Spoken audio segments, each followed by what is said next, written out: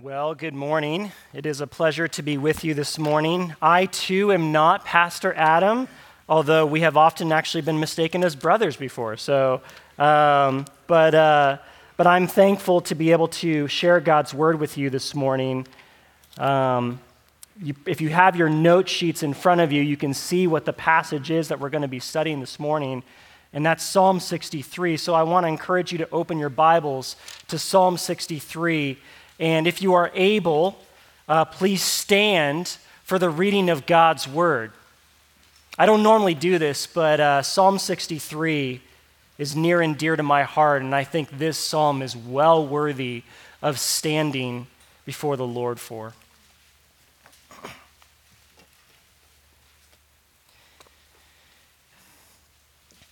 I will be reading from the Legacy Standard Bible this morning. A psalm of David when he was in the wilderness of Judah. O God, you are my God. I shall seek you earnestly. My soul thirsts for you. My flesh yearns for you in a dry and weary land without water. Thus I have beheld you in the sanctuary to see your power and your glory. Because your loving kindness is better than life, my lips will laud you. Thus I will bless you as long as I live. I will lift up my hands in your name. My soul is satisfied as with fatness and richness, and my mouth offers praises with lips of joyful songs. When I remember you on my bed, I meditate on you in the night watches. For you have been my help, and in the shadow of your wings I sing for joy. My soul clings to you. Your right hand upholds me. But those who seek my life to destroy it, they will go into the depths of the earth. They will be delivered over to the power of the sword. They will be a portion for foxes, but the king will be glad in God. Everyone who swears by him will boast, for the mouths of those who speak lies will be closed. Heavenly Father, we pray, O God, that you would illumine our minds to your word this morning. Help us to grasp the depths of this psalm and the heights of this message this morning that you are going to bring to our hearts. Help us to believe it. Help us to trust it. Help us to press into it with all of our hearts this morning. In your name we pray. Amen. You may be seated. Just one word. One word. It's easy to overlook. Some of you probably don't even remember me reading it. But this one word is the word that could very well be so unnoticeable to you, but it is actually the most important word in this powerful psalm that we're going to look at this morning. All of Psalm 63 hangs on this one word. Its message is shaped by it, its theology is guided by it, its application is influenced by it. What word am I talking about? It's the word wilderness. Wilderness. You're like, wilderness? Where's wilderness? I don't remember reading that anywhere in the psalm. Oh, it's there. This word's there. It's so easy to miss because it's actually not in the psalm itself. This is the body of the psalm. It's in its heading. Did you catch it there? A psalm of David when he was in the wilderness of Judah. Psalm headings are so easy to gloss over, aren't they? We often just kind of skip by them and rush by them, right? But psalm headings are actually there for a reason. They're a part of the biblical text. They are inspired by God just as much as every word of this psalm. Psalm headings are there for a reason. Not every psalm actually gives us a heading. And even those that actually give us a heading, very few actually go beyond telling us who the author of the psalm is or maybe what kind of style of music that it was composed for it. Very few actually give us any indication about what is actually going on behind the scenes. So when you see in Psalm 63 that there's more than just a heading of authorship, but there's a description of what's going on in the background, you know it's a big deal, don't you? It's a big deal. And even though it's really not that much to go on, it's just simply that David's in the wilderness of Judah. That's it. That actually tells us all we need to know, though. David doesn't tell us specifically where he is in Judah's wilderness, where he's located. That's not important. David doesn't even tell us why he's in the wilderness in the first place. There are really only two periods of David's life where he was in the wilderness for a period of time like this. One earlier in his life when he was, before he was king, when he was fleeing from Saul. And the other later in his life, after he had become king, when he ran away from his son Absalom. But whichever situation it is, and scholars go back and forth on which one it is, it's actually not that relevant to know which one. It's not. No, rather, David actually keeps this very vague on purpose. He's just in the wilderness. That's all you need to know. That's all that matters. Because that one word wilderness all by itself actually sets the tone for what we're about to learn right here in Psalm 63 this morning. So what is it about this word that makes it so special? To us, the wilderness just sounds like a hot, dry, uncomfortable place to be, right? And it certainly is. I think we're all too familiar with wilderness in Southern California, right? We've been blessed with a lot of rain lately, so it's been nice, but summer's coming, guys. It's going to get hot. So that's the reality that we live in. We have an awareness of the wilderness. We live in that in one sense. But you have to see the Bible, in the Bible, the wilderness is so much more than just some inconvenient climate. The wilderness was actually a common place people found themselves in the Bible. And as such, the wilderness carries with it a lot of history. It brings to mind a lot of memories. And places tend to do that for us. For those of you guys who are married, if you were to visit the place where you had your first date, a rush of memories and emotions probably flood back into your mind, right? It's no different with the wilderness in the Bible here. The wilderness is a common pit stop for so many people in Scripture. And what you find in all these situations is that the wilderness has developed a kind of reputation. The wilderness gives off a certain vibe or an impression. What kind of place is the wilderness known for in the Bible? Well, the wilderness is always remembered as a place of testing. It's a place of testing. For example, listen to what God says to Israel in Deuteronomy chapter 8, verse 2, at the end of their 40 years of living in the wilderness. And you shall remember all the way which Yahweh your God has led you in the wilderness these 40 years, that he might humble you, testing you to know what was in your heart, whether you would keep his commandments or not. See that there? Or listen to what Matthew chapter 4, verse 1 says about Jesus, about his time in the wilderness.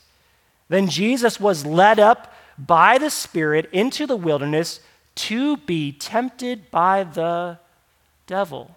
See that there? Those are the kinds of memories that the word wilderness evokes when you read wilderness here at the beginning of Psalm 63. The wilderness is a place of testing. In the wilderness, people are put under the microscope. In the wilderness, people are pushed to their limits. In the wilderness, you find out who you really are. What's in the heart comes to the surface, and what really matters to someone is finally revealed. That's what the wilderness does. That's what it's actually meant to do. This is why people even describe dark moments in their lives, their own lives, as what? A wilderness experience. You ever heard that before? Whether they know it or not, the analogy that they're using actually comes directly from the Bible. The wilderness is a time of trial and difficulty. And when you're struggling in life in one form or another, therefore, it's not inaccurate for you to say, I'm in the wilderness right now. That's a true statement. It's a very biblical statement. Some of you are in the wilderness right now. You walked through these doors this morning, and your head's spinning, and you don't know what to do. You're kind of at the brink. What am I going to do? How am I going to make it one step further?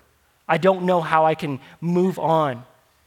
Maybe you just learned that a loved one is terminally ill. Maybe you just received devastating news that you need to move out of your place right away and you have nowhere else to go. I don't know. Maybe that's true. Maybe you can't afford to live in the wilderness of Southern California anymore, right? Maybe you feel hopelessly overwhelmed by temptation, as though all of hell is bearing down on you. I don't know. Maybe. Whatever it is, it's a wilderness, and you struggle to make sense of it. You don't know how to move forward. If you're in that spot this morning, I've got some news for you that you might be surprised to hear. Good. Good? Good. Good. What do you mean good? That doesn't make any sense. That's not good.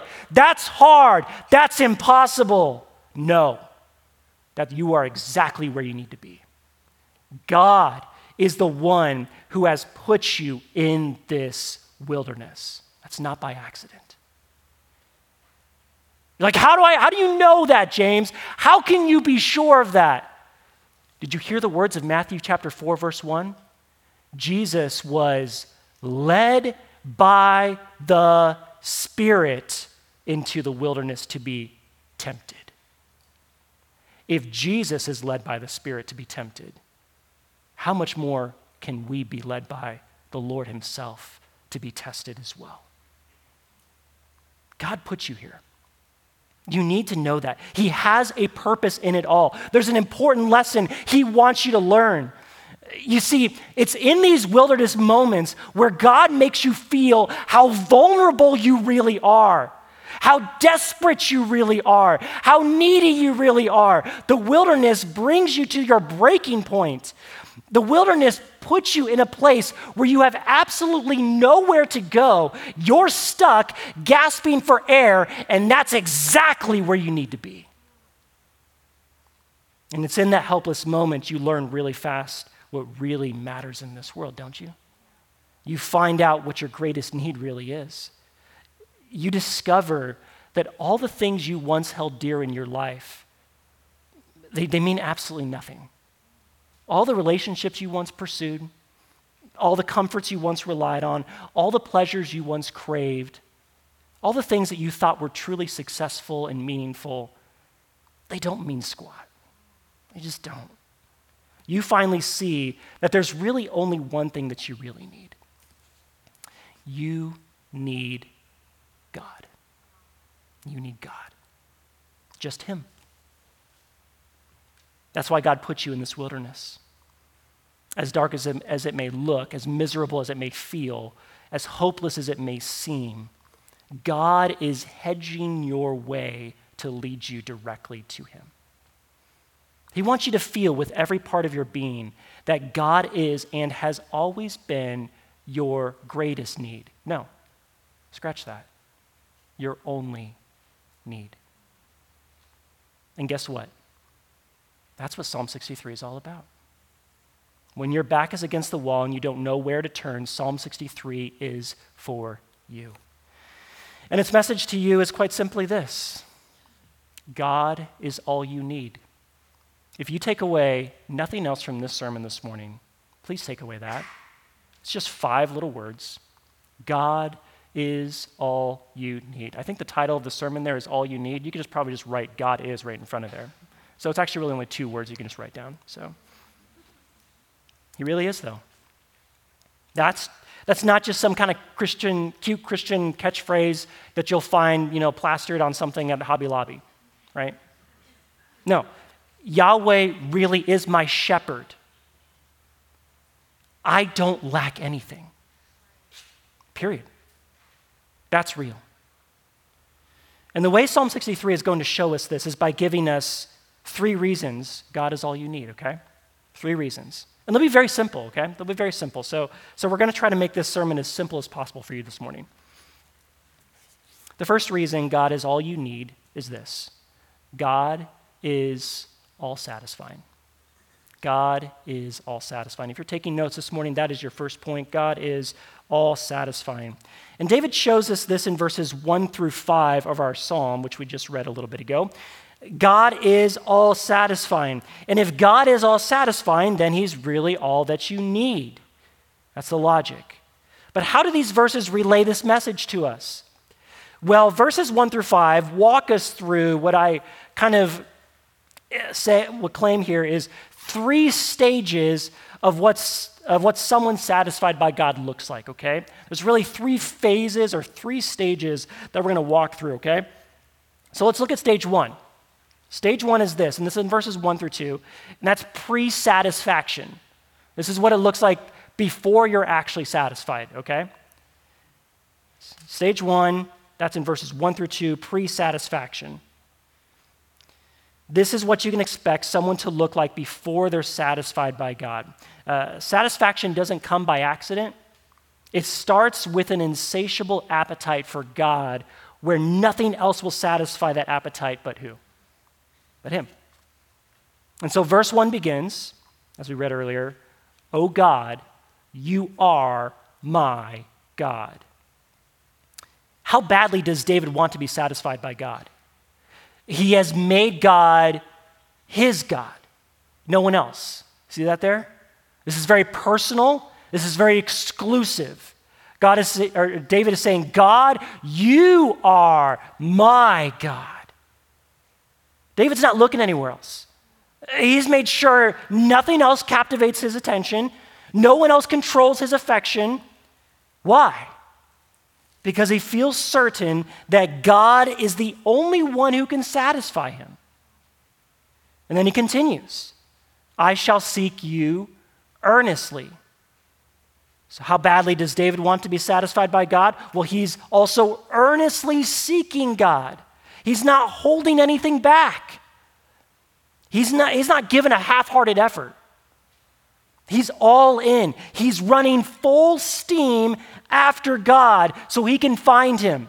He's in the wilderness right now, and it's as if he's overturning every single rock so he can find who? God. He has to find him. That's his attitude there. Though there's more here. He goes on and says, "My soul thirsts for you, my flesh yearns for you." How badly does David want to be satisfied by God? Well, it's also that his soul and his flesh thirst for God.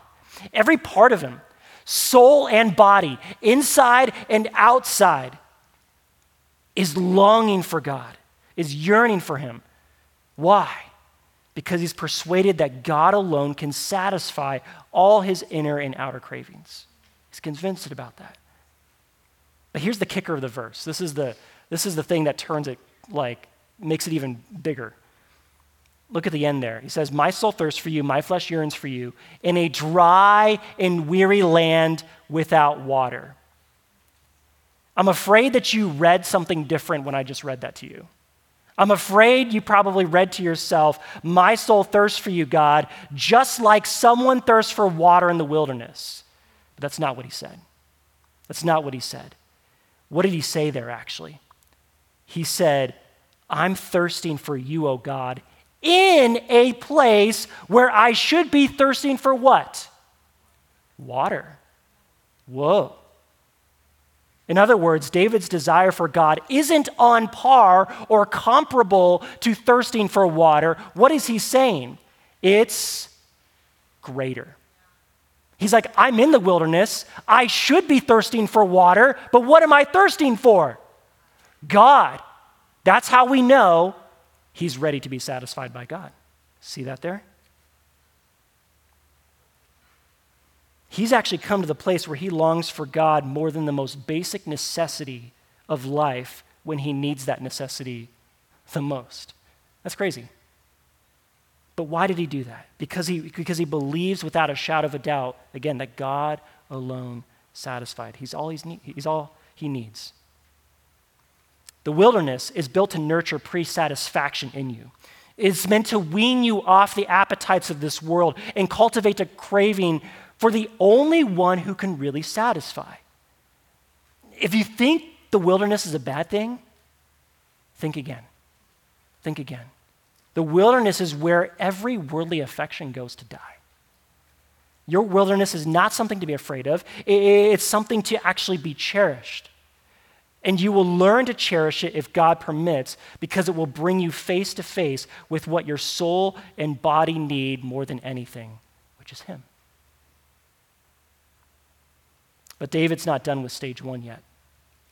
There's more to pre-satisfaction. In verse 2, David transports us back in time to a moment in his life when he was back home in Jerusalem, out of the wilderness and back in the comforts of his palace. And he says about this moment in verse 2, "Thus I have beheld you in the sanctuary to see your power and your glory." Long before David was in the wilderness, he used to visit the temple not the temple, but the tabernacle with the same eager expectation to be satisfied by God. He used to make trips to the tabernacle to see God and be satisfied in Him in the same way that he wants to be satisfied by Him in the wilderness. And in what way was David hoping God would satisfy him specifically? Well, the verse says he was specifically looking to see God's power and His glory. Okay, that's important. I think it makes sense to us that the tabernacle is a place where you can see the glory of God, right? The glory of the glory of the Lord fills the temple, fills the tabernacle. But David didn't just go to the tabernacle to see God's glory. He also went to see what? God's power. What does he mean by that? I mean, I don't know about you, but when I think about the tabernacle, power isn't the first word that comes to mind, you know? I mean, maybe ornate, right, because of all the golden utensils everywhere and everything. Perhaps gory, right, because of all the slaughter of sheep, yeah? Not power. What's powerful about an oversized tent, you know? What's that going to do? And this is where a careful study of the tabernacle, what it stands for and what it means, is very, very helpful. You see, the tabernacle was not just a physically beautiful structure. Every station and instrument had meaning and purpose assigned to it. To help you understand this, let me share by way of illustration, okay? 15 years ago, I got a chance to visit one of the most famous archaeological museums in the world called the Egyptian Museum in Cairo. In that museum, I had the opportunity to see a lot of neat artifacts. There were a lot of large clay pots, tablets, statues, and things like that, right? You can imagine that. You've probably seen it on National Geographic or something like that, or you've gone to something like that yourself, a museum. And it's pretty cool, right? But it's all meant to be a relaxing stroll through a giant building just to satisfy your intellectual curiosity. However, several weeks before I went to that Egyptian museum, I also visited another museum, this time in Israel. Only this wasn't an archaeological museum. This was a Holocaust museum. Now, the Holocaust Museum, by its very nature, is meant to serve a very different purpose than the Egyptian Museum. Its purpose is not so much to show off cool relics. Instead, it's meant to tell a powerful story. Picture after picture, video after video, display after display, all carefully arranged in one place to share a serious message about the evils of the Holocaust. The tabernacle is not like the Egyptian museum where you can go see cool antiques. They've got an altar that I can look at. That's cool.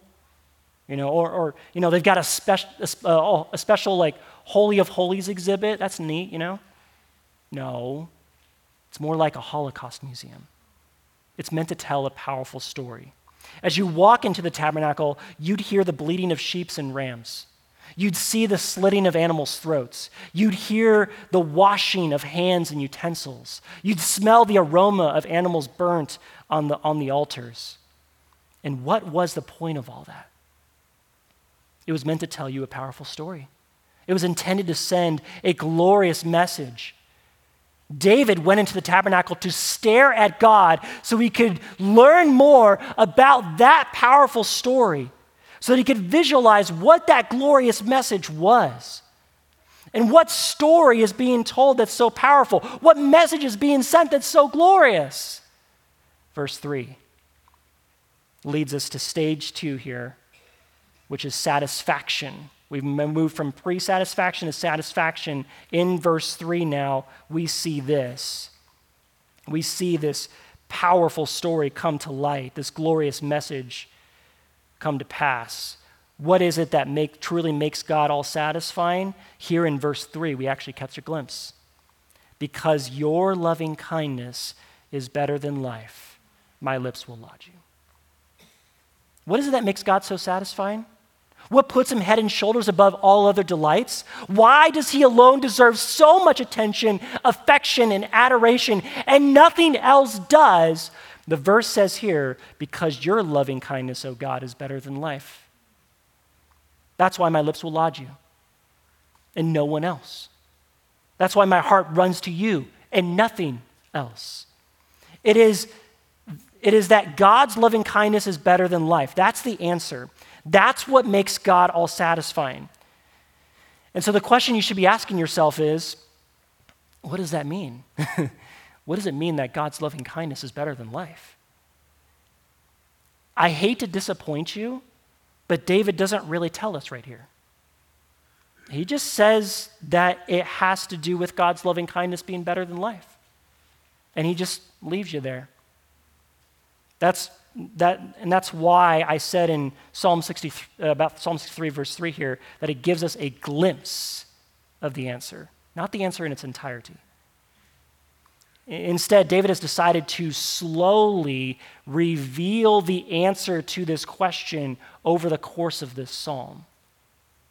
He doesn't show all his cards right away. And so I'm actually going to do the same thing. But I'm not going to tell you the answer. I'm going to wait a little bit longer. I'm going to make you wait a little bit longer and give you the answer a little bit later when it actually comes in its fullness. And I think in so doing, I think you'll really appreciate it all the more. A theater audience enjoys a movie so much more if the plot is revealed slowly, don't they?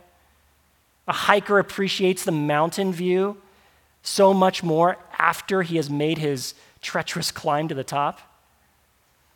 I think you'll find the answer to our question so much sweeter after taking this journey with me through this psalm all the way through. After all, isn't that what the wilderness does? It makes you appreciate God's rescue all the more, only after having waited in the wilderness for so long. Why is David prolonging the answer?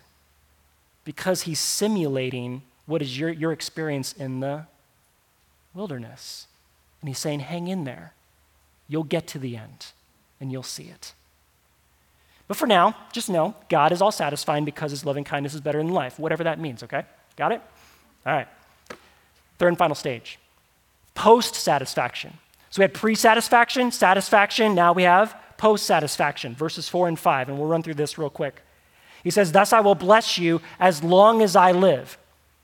What does it mean to bless God? Blessing is always a response towards God's blessing of you. That's what it is. Another word for that would be giving thanks. It's giving thanks. And so satisfaction in God always leads us to giving thanks to God. Verse 4 continues, I will lift up my hands in your name.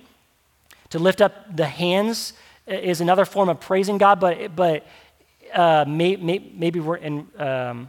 Maybe not in the way we're used to thinking about it. Think about it actually, the illustration of like a toddler on Easter. We just had Easter, right?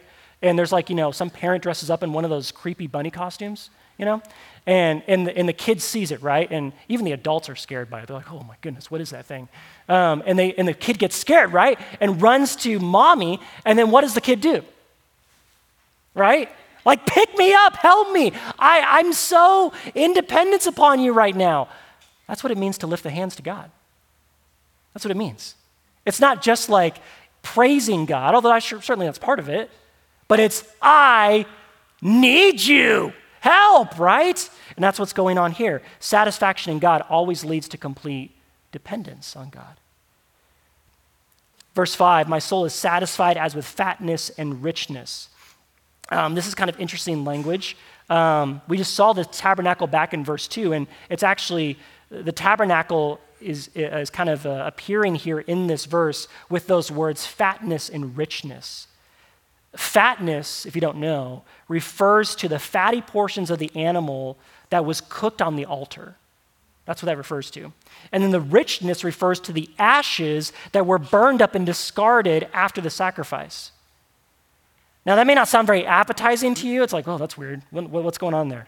But you have to understand that in their time and context, the fat portions of the animal were the best parts. But these were always burned up as an offering to God to show your devotion to God, to say, God, I'm giving you my best. You get the best. But what does David say here? This is interesting. As with fatness and richness, my soul will be satisfied. David's like, that's my portion too. So what is the fatness and the richness he's talking about? Well, guess. It's God, right? It's God. He's like, I get to share in that too. So satisfaction in God always leads to perfect contentment in God. And then verse 5 finishes with this. And my mouth offers praises with lips of joyful songs. This one's just very, very simple. Satisfaction in God always leads to excessive joy in God. So this is what it looks like to be to be satisfied in God when you finally reach its apex. It starts with an insatiable hunger for God. It reaches a place of feasting on God in verse 3. And then in verses 4 and 5, it finishes with a satisfied soul in God. When you choose to locate all your satisfaction in God, you will take that first step in understanding this one important truth, that God is really all you need. He is. You don't have to have a successful job or a beautiful spouse. You don't need to have the applause of others or to be the next influencer, right? You just need who? God. Why? Because he's all satisfying. Somehow, some way, even though we don't know exactly how yet, God is all satisfying. And these 5 verses paint for us a portrait of what it looks like to be all satisfied by God. But we want more, don't we? Like, come on, like, give me some more. Well, there's more to the psalm, so you're in luck. Second reason, God is all you need. God is all sufficient. God is all sufficient. This is what we find in verses 6 through 8. What do I mean, God is all sufficient? I mean, God is everything you depend on. You count on him for everything. We just saw a glimpse of that. Well, David's going to unpack this a little bit more for us.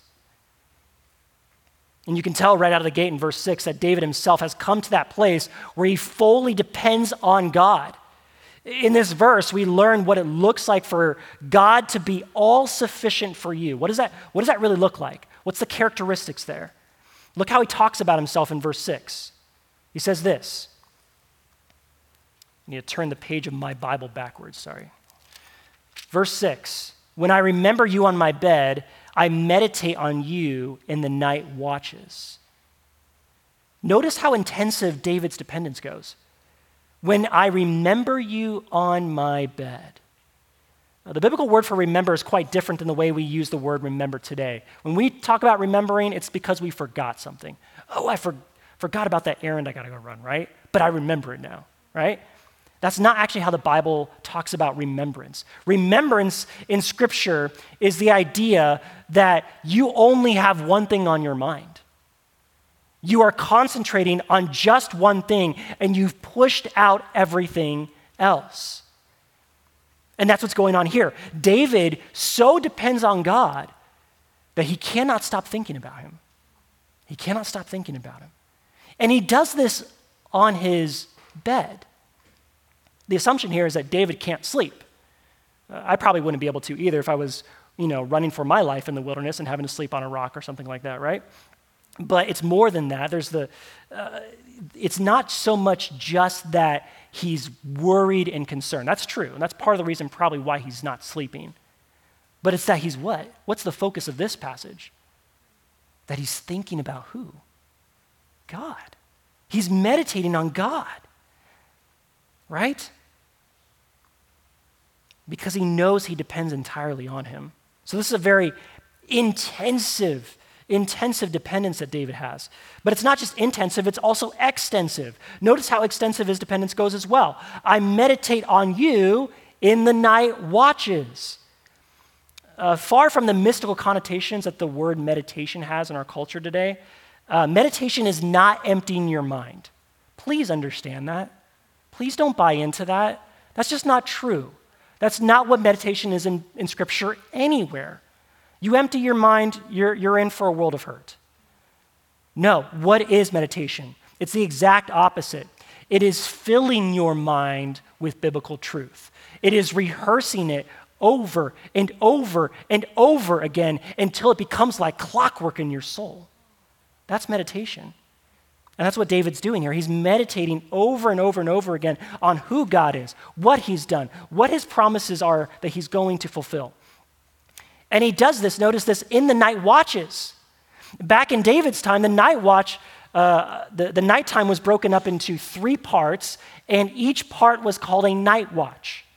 And these night watches each lasted 4 hours apiece, totaling 12 hours of the evening side of a full day, full 24-hour day, okay? If that made sense. Hopefully that makes sense to you.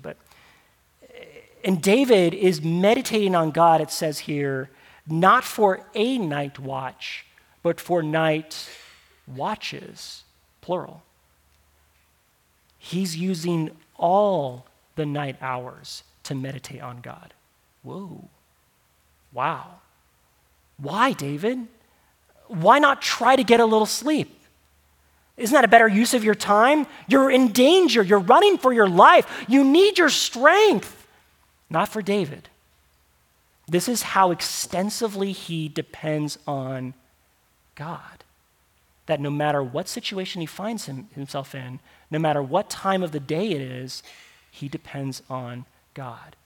It spans all time, not just when it's convenient.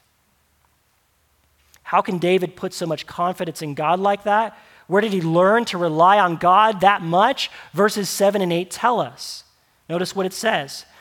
For you have been my help, and in the shadow of your wings I sing for joy. My soul clings to you. Your right hand upholds me. Verse 7 starts out, for you have been my help. What David is doing is he's recalling all the moments in his life that God had rescued him. And that's actually why I think probably that this psalm was written later in his life, because by that point then David would have what? A mountain of things to reflect on that would last all night long, right? I mean, think about it. God had delivered him from giant Goliath by this point. God had delivered him from homicidal Saul. God had delivered him from defiant Ishbosheth. You're like, I don't even know who that is. Well, it's okay. You can look it up, right? There's so many things that God has delivered David from. We don't even know what all of them are. But David does, and he's reflecting on all of them. When David is rehearsing in his mind over and over and over again on his bed, what he's doing there is he is reflecting on real life instances where God spared his life and gave him aid. And that's why it's taking all night. There's too much to recount. He depended on God to deliver him from his enemies in the past, and so he depends on God to deliver him from this wilderness in the present. And he really says, yeah, I can trust you in that. I can trust you in that. And so that's why he can't contain himself at the end of verse 7 when he says, and in the shadow of your wings, I sing for joy. Right? Sounds nice. This is a loaded statement here, though. This is huge. With this statement, David is not just talking about God's protection of him like a bird would over its youngling, putting its wing over top of him, but he's also reflecting on a verse all the way back in Exodus chapter 19, verse 4, which says this, you yourselves have seen what I did to the Egyptians, and how I lifted you, Israel, up on eagle's wings and brought you to myself. What is that referring to? That's the Exodus. That's the Exodus. David is comparing his own situation to that of the Exodus. It's like a mini Exodus for him. He's saying that the God who valiantly and heroically lifted his own people out of Egypt on eagle's wings is the same God who what? Is sheltering me under those wings at this very moment. Do you really think the wilderness is too big for God now? He delivered an entire people from the world's greatest superpower in the world without hardly lifting a finger. Is your wilderness too big for God? No. No. And so what does David do? He sings for joy. And you can learn to sing for joy too. And so what's the conclusion David comes to? Verse 8, my soul clings to you, your right hand upholds me. Mark this verse, highlight it, underline it, star it, whatever you do in your Bible to mark stuff, okay? If you're like, I don't mark my Bible, well, mark it in your head then. Or write it down on a piece of paper or something, I don't know. This verse is so important. It is so critical. David has come to the place where he realizes God is the only one who upholds him. God is the only one he can rely on. And so what does he do? He clings to God with all of his might. He clings to God with all of his might. This is desperation. This is a man at the end of his rope. This is a person who has reached his breaking point. He has nowhere else to go, nowhere else to turn. Nothing he used to depend on does anything for him. It's just God. It's God alone who carries David. God all along has brought him to this point, and so he knows God must be the one who can carry him all the way to the end. He cannot live without him.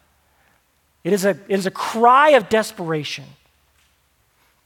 The wilderness, ladies and gentlemen, is built to push you to this point. It makes you desperate. It takes away all the frivolities, all the pleasantries of life, all the things that you count on, all the things that you once held dear, and it makes you see them for what they really are. Useless, helpless, and it forces you to turn your attention to the one thing that really does make a difference, doesn't it? The beauty of the wilderness is that it brings you to the place where you can finally say, I depend on God for everything. I have to have him. I can't live without him. This is the battle cry of every believer. If you could winnow down what is a believer, this is a good verse that describes what a believer is in sum. My soul clings to you. Your right hand always upholds me. That's what we say. And what's the verdict? He says, your right hand upholds me. We do have God. That's not just a wish anymore. That's not just, David doesn't just say, oh, I wish I had that. He says, no, I know that you uphold me. I know that you uphold me. God, you are completely dependable, fully trustworthy, absolutely faithful. And so now are you beginning to see a little more how God is all satisfying? Is the picture starting to get a little clearer? In part, it's because he's what? All sufficient. And if he's all sufficient, then he is all satisfying. And if he's all satisfying, then he really is all you need, right? Third and final reason, God is all you need. God is all saving. God is all saving. It just gets better and better as it goes here. And that's the intention. We learn this lesson from the last 3 verses of the psalm. And this is the most fundamental reason out of the 3. It's really the bedrock. It's what makes everything go. You want to really know why God is all you need? This is it. God is all saving. And David sets the table for this point in verses 9 and 10 by describing for us his need for salvation. You can see it there in verse 9. He says, but those who seek my life to destroy it will go into the depths of the earth. They will be delivered over to the power of the sword. They will be a portion for foxes. Now, in these two verses, David gives us 4 descriptions about his dire situation. He kind of pulls the curtain back just a little bit and helps us to see a little bit about what's going on. He doesn't tell us a lot, just enough for us to go on to learn a lesson here, okay? There's 1 negative description he makes, and then there's 3 positive descriptions that he makes, okay? That's important. He says negatively, the negative one is that there are some people who are seeking to kill him. And then positively, he says that those same people will go into the depths of the earth, they will be delivered over to the power of the sword, and they will become a portion for foxes. Okay? Those are all bad things. It's not good to be a portion for a fox, okay? That means you're dead and never mind, I'm not going to describe it for you. David makes 1 comment about his problem, though. Just notice that. He makes 1 comment about his problem, but then he makes 3 comments about its solution. Now, you do the math. Which gets more attention? The problem or the solution? The solution, right? That makes sense. Now let me turn the tables for a moment. Which one generally gets more attention in your life? Oh, why did you do that? Why did you meddle? Because David's meddling. Which one gets more attention in your life, the problem or the solution? Sometimes we can get so caught up in focusing on our own struggles, on our own sins, and we put so much emphasis on that problem, don't we? What does David do when he faces his struggles in the wilderness? Is he distracted by all the problems? No. For every 1 look at his problem, he's taking 3 looks at his solution. He's focused on the God who resolves his problem, not the problem itself. Now, David's not denying his problem. He gives actually 1 good statement to it, doesn't he? But he spends 3 more on what? The solution. And that's the point. I think that's an important lesson for us to learn. For every 1 look at your financial woes, take 3 looks at the eternal riches of Christ. For every 1 look at your poor health condition, take 3 looks at the glorified body that the Lord promises you in heaven one day. For every 1 look at your sin, take 3 looks at the cross to see that God has put that sin to death and you're forgiven. For every 1 look at your wilderness, take 3 looks at God who will be faithful to lead you out of it. That's the kind of confidence you can have in the middle of the wilderness. And why can you have such confidence? Here's the last verse of the psalm, the best verse of all. It says this, but the king will be glad in God. Everyone who swears by him will boast, for the mouths of those who speak lies will be closed. At last, we finally reach the core. We've been drilling deeper and deeper into the issue of why God is all we need, and we've struck gold. This is it. This is the key. This is what it means for God to be all saving, and why then it makes him all we would ever need. David says, but the king will be glad in God. That is a statement that I cannot stress enough. You're like, wait, what? What's so big about that? At first glance, it appears to be David is talking about himself here, right? The king, me, David, I will be glad in God. But this can't be talking about David. It can't. Here's why. If David wanted to talk about himself, what would he have done? Exactly what he's already done the entire psalm. Just use the word I, right? But I will be glad in God, right? That's what he would have said. But he says, no, the king will be glad in God. Who's the king then? Who's the king? You can actually see who it is very clearly if you glance back a page or so in your Bible to Psalm 61, verse 5. Go ahead and look there. This is interesting. Look at verse 5 of Psalm 61. It says, "For you, O God, have heard my vows. You have given me the inheritance of those who fear your name." That's David. He said, and notice how he's talking about himself. Me, my, right? But look at verse 6 now. He says this, "You will add days to the king's life." Oh, okay, there's the king again. "His years will be from generation to generation. He will sit enthroned before God forever." So now we've changed to a king. Is this the same person or somebody different? Well, what did it just say about him? It says that his years will be from what? Generation to generation. Did that happen to David? No. And then it also says that the king will sit enthroned before God forever and ever. Will that ever happen to David? No. If you said yes, we needed to have a talk afterwards, okay? Who is this talking about then? The Messiah. This is Jesus. This is talking about Jesus. The king who is glad in God in Psalm 63:11 is also then who? Jesus. If you still don't believe me, you're like, I don't know. I don't know about that. That kind of sounds weird. Check me on this. Do a search for every time David in his Psalms mentions the word king. You know what you're going to find? It always, 100% of the time, applies to the Messiah. Whoa. That's some proof right there, right? It all refers to the Messiah. This is talking about Jesus. This is talking about Jesus. There is no question David is talking about Jesus, the Messiah, here in Psalm 63. And it's for good reason. When push comes to shove, here's what you need to know. Your greatest need, your only need, is not a comfortable life. It's not a fat 401k. It's not success or money or fame or happiness or whatever. Your only need is very simply this: Jesus. Jesus is all you need. Why though?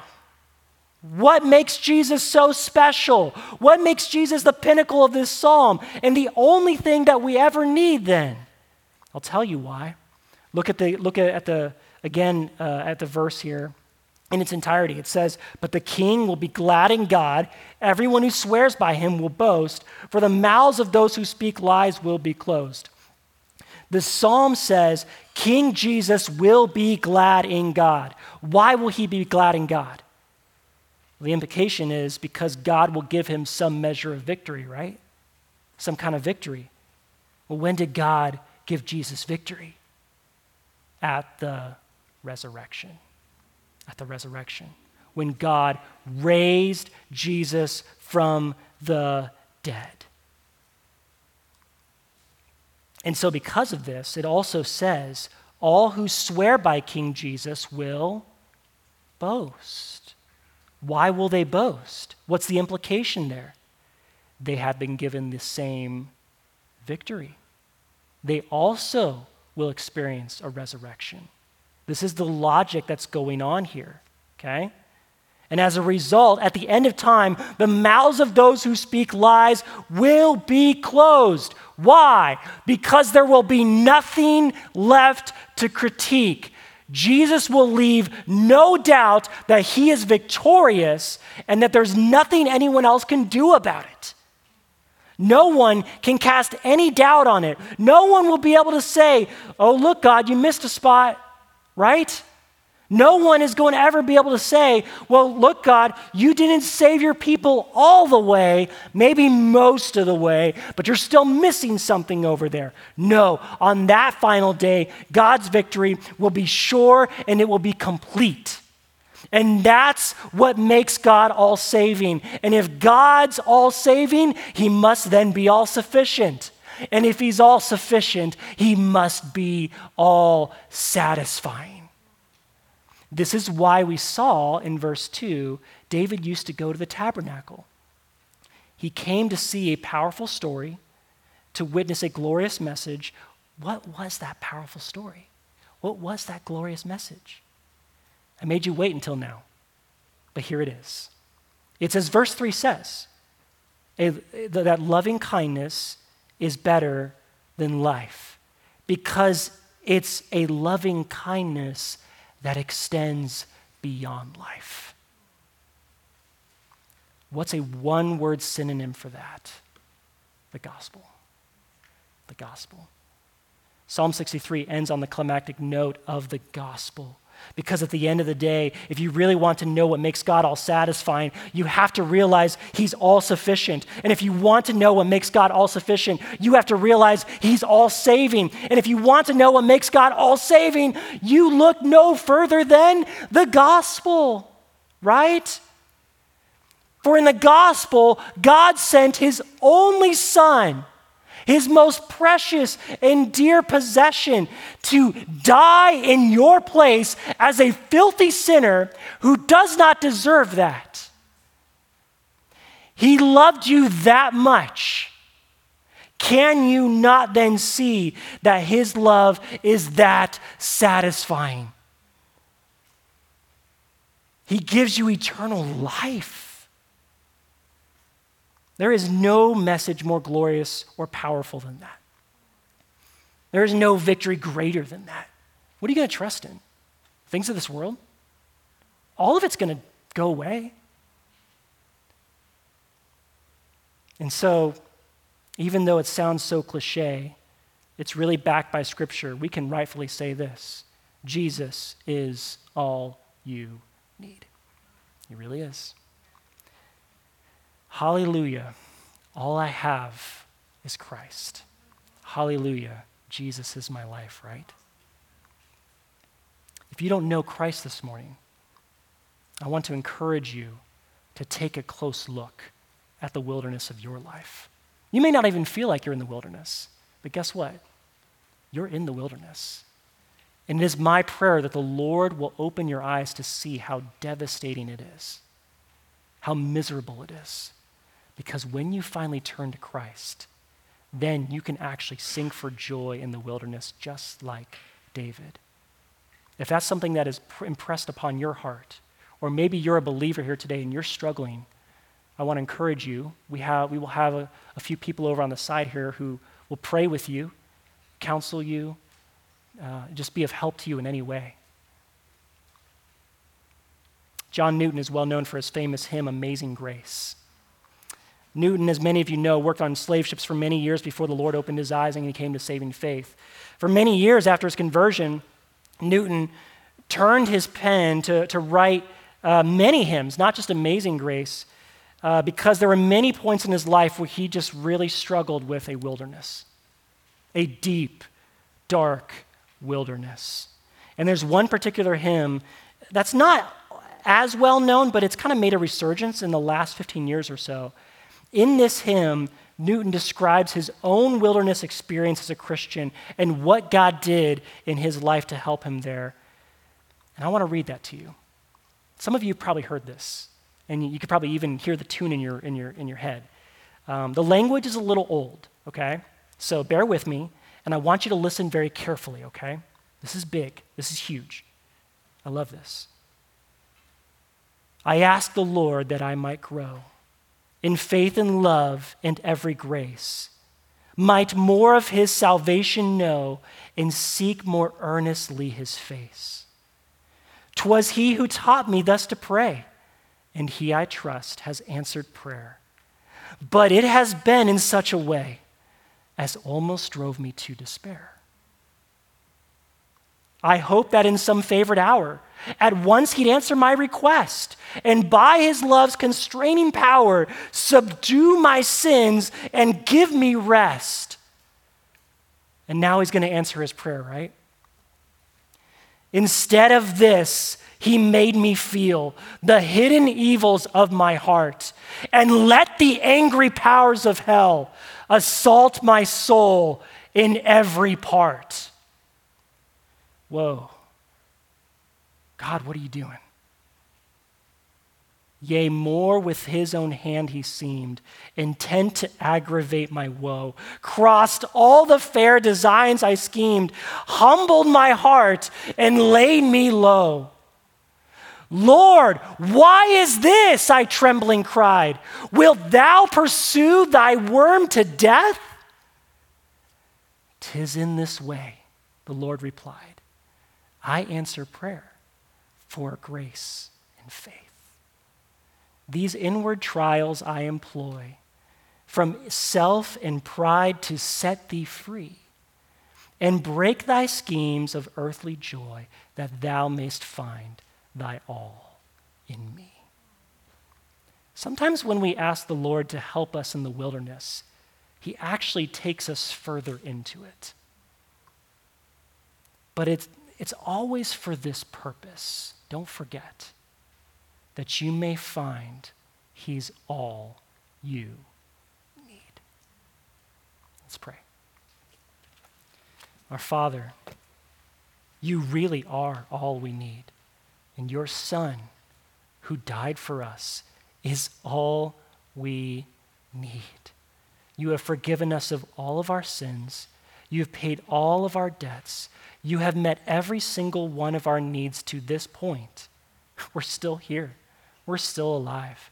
And even the day when you don't meet our physical need will be the best day that you will carry us to our greatest need, which will be fulfilled in Christ together with you. That's our hope.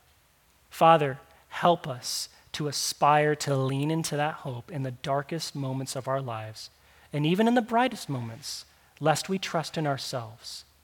And may we say with the Apostle Paul